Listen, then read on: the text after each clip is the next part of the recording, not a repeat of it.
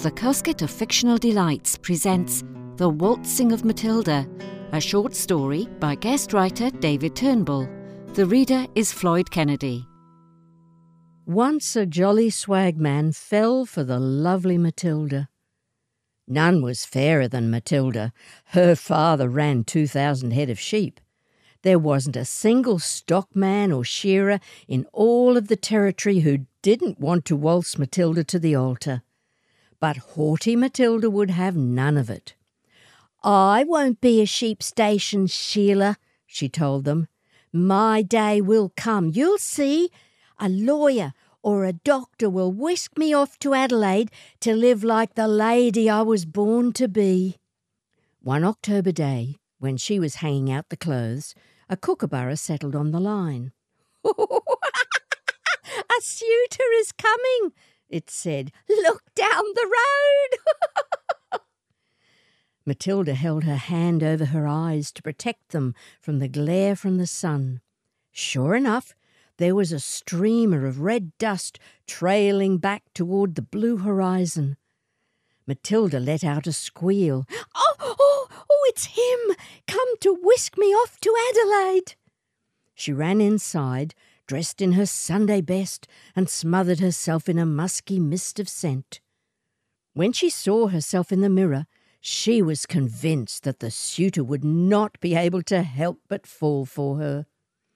But when she set eyes on the swagman, all scruffy with patches on the knees of his breeches, she was crestfallen. "Look at you, whiskery and grimy. I can't tell if your skin is brown or caked in mud." "My grandfather on my mother's side was Aboriginal," said the swagman. "It's definitely not all dirt." He removed his hat, revealing long, wavy hair. Matilda felt prejudice rise like bile in her belly. "Get off my land before I call my father to shoot off your ears." "I have riches to offer that no man in all the territory could match," said the swagman. Matilda placed her hands on her hips and sneered at him. "What riches could the like of you offer the likes of me?" "The sky and the sun and the wind," replied the swagman. "The open road, the bush and the outback, all the riches any husband and wife might ever need." Matilda laughed. "Ha! Dust and flies, dung beetles and sunstroke. Be off with you before I call the troopers." "Do you know what day it is?" asked the swagman. "It's Halloween," he said before she could answer. "Come away with me and I will show you the dancing dead." "Superstitious twaddle," said Matilda, dismissing him with a wave of her hand. "My grandparents left all that nonsense behind when they left the old country." Not one to be easily discouraged, the swagman produced a tin whistle from his deep pocket. The eerie tune he played sent involuntary shivers running through Matilda. She swayed to the enchantment and fell instantly into a deep slumber. All at once, the swagman seized her soul and hurled it into the dream time. Then he spun and spun on his heels till he vanished. Matilda found herself in the cool shade of a coolabah tree. "I'm quite a catch," boasted the swagman, appearing before her. "See that billy boiling on the fire? It's in pristine condition, like all the treasures in my swag." To prove it, he shot a jumbuck with his pistol and tipped his hat. "Mutton for my lady's tucker." Matilda groaned and rolled her eyes. "How can I eat when I'm fast asleep?" "Truth often comes in the guise of a dream," said the swagman. Later, when the jumbuck had been butchered and the smell of mutton was wafting deliciously around the billabong, Matilda felt such pangs of hunger she had no choice but to go and sit by the fire. The swagman grinned over his whiskers and ladled some mutton stew onto a tin plate. Matilda ate grudgingly. "This is how it would be if you were my wife," said the swagman. Matilda almost choked on her mutton. "I'll never be your wife. You can't keep me here against my will. My father will call the troopers. They'll come searching for me." "Search as they might, they'll never find their way into the dream time," said the swagman. He pointed up at the full moon that hung in the sky above. "Soon it'll be midnight. Soon the dead will dance." He fetched a gramophone player from deep inside his swag and set it beneath the coolabah. Humming to himself, he cranked the lever and dropped the needle onto the groove. The haunting tones of Nellie Melba singing Mattinata filled the evening gloaming. On the other side of the billabong, shadowy figures began to materialize and sway, spinning and gliding to the music as the needle hissed and crackled. "D'ye see?" asked the swagman. "D'ye see the dancing dead?" Matilda could feel a cold shiver run through her as the eerie dancers cast their ghostly reflections onto the rippling waters of the billabong. She wanted to squeeze her eyes shut and block out the unsettling vision. She wanted to pinch herself awake and free herself from the dream the swagman had trapped her in. But somehow her eyes could not look away. She saw the dancers in all their hideous grotesquerie, some ghoulish, full of sour, bloated putrefaction, some leathery and marbled blue with translucent flesh wizened to bone. There were white folk and aboriginals amongst them. Together, in juddering synchronicity, they danced reels and quadrilles and ancient ceremonial steps. Matilda saw through the horror of it all to the strange ethereal beauty which lay beneath, and the timbre of the music got under her skin. Nellie's voice pulsed through her veins, and she wanted to move in time to it, to join the dancers. Oh, how she ached to join their dance! "We should dance with them," said the swagman, as if reading her thoughts. "It would be the respectful thing to do." Before she could react, he grabbed her hand and hauled her to her feet. She tried to struggle, but he was too strong. He wrapped her in his big, dirty arms and spun her round with a grace that surprised her so much she gasped for breath.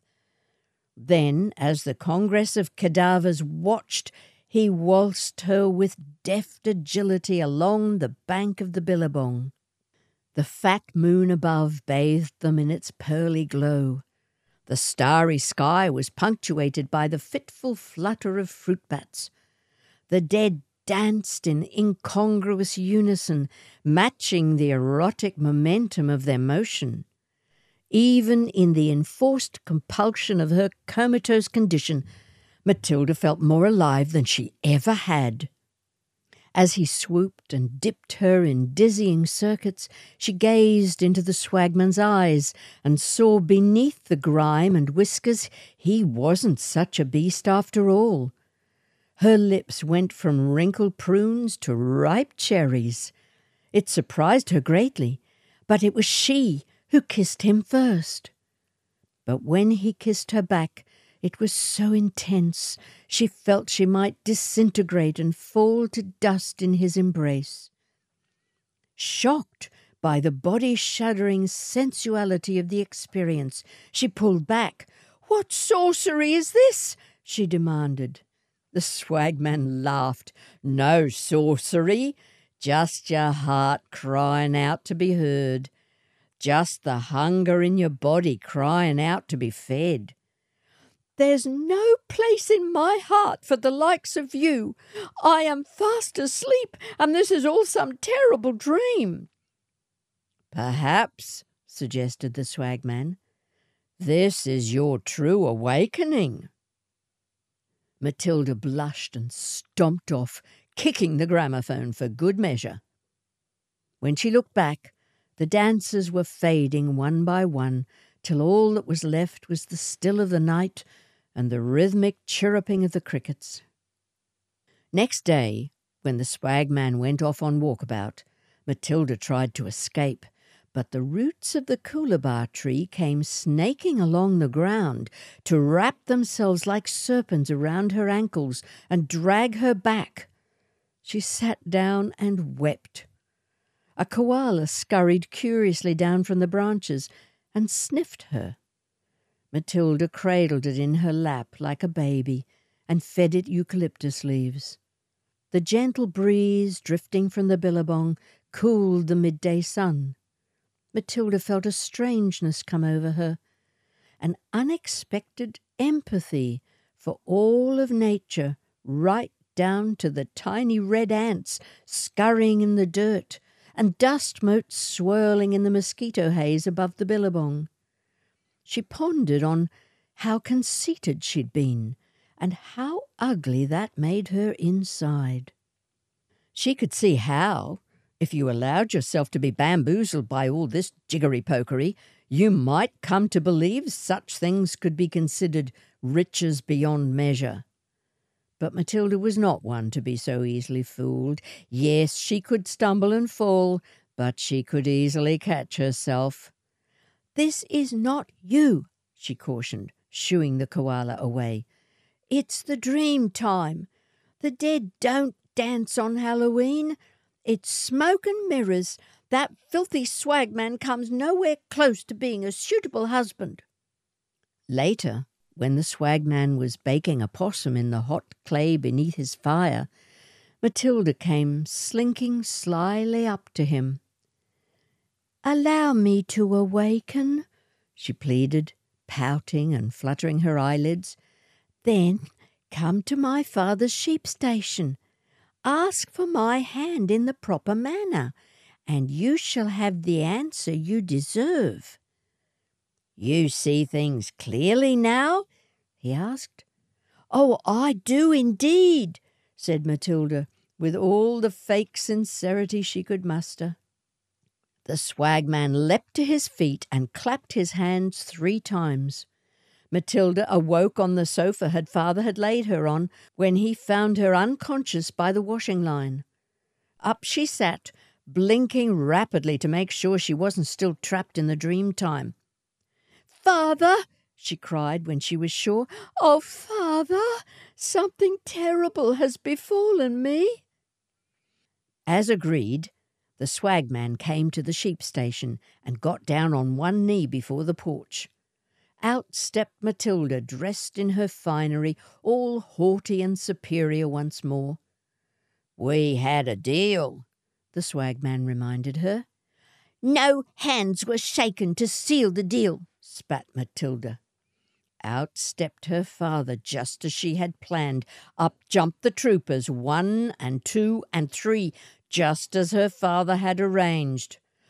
"I'll have you hung for witchery for what you did," said Matilda's father. "Lynch you from a noose and let you swing from that infernal coolabah tree." The swagman scowled at Matilda for her underhand trickery. "Such riches might have been yours," he said. Matilda laughed in his face. "This is the answer you deserve." "Surrender yourself," said the first trooper, raising his rifle. "You'll never take me alive," cried the swagman, and went to spin on his heels. Too late. The troopers fired. 1 and 2 and 3. Thud, thud, thud went their bullets. The swagman fell dead in the dust, gushing crimson fountains of blood. Matilda laughed to see such fun, but deep inside she howled with grief, for in her heart she realized her deception had killed the only man she could ever truly love. Years rolled ponderously by. Matilda remained a spinster. The stockmen and shearers gave up asking. No doctor or lawyer came to whisk her away to Adelaide. Even if a suitor had come, she would have rejected him. There was only one man for her, but her treachery had laid him in his grave. She was cursed by her own vindictive narcissism to live only for Halloween.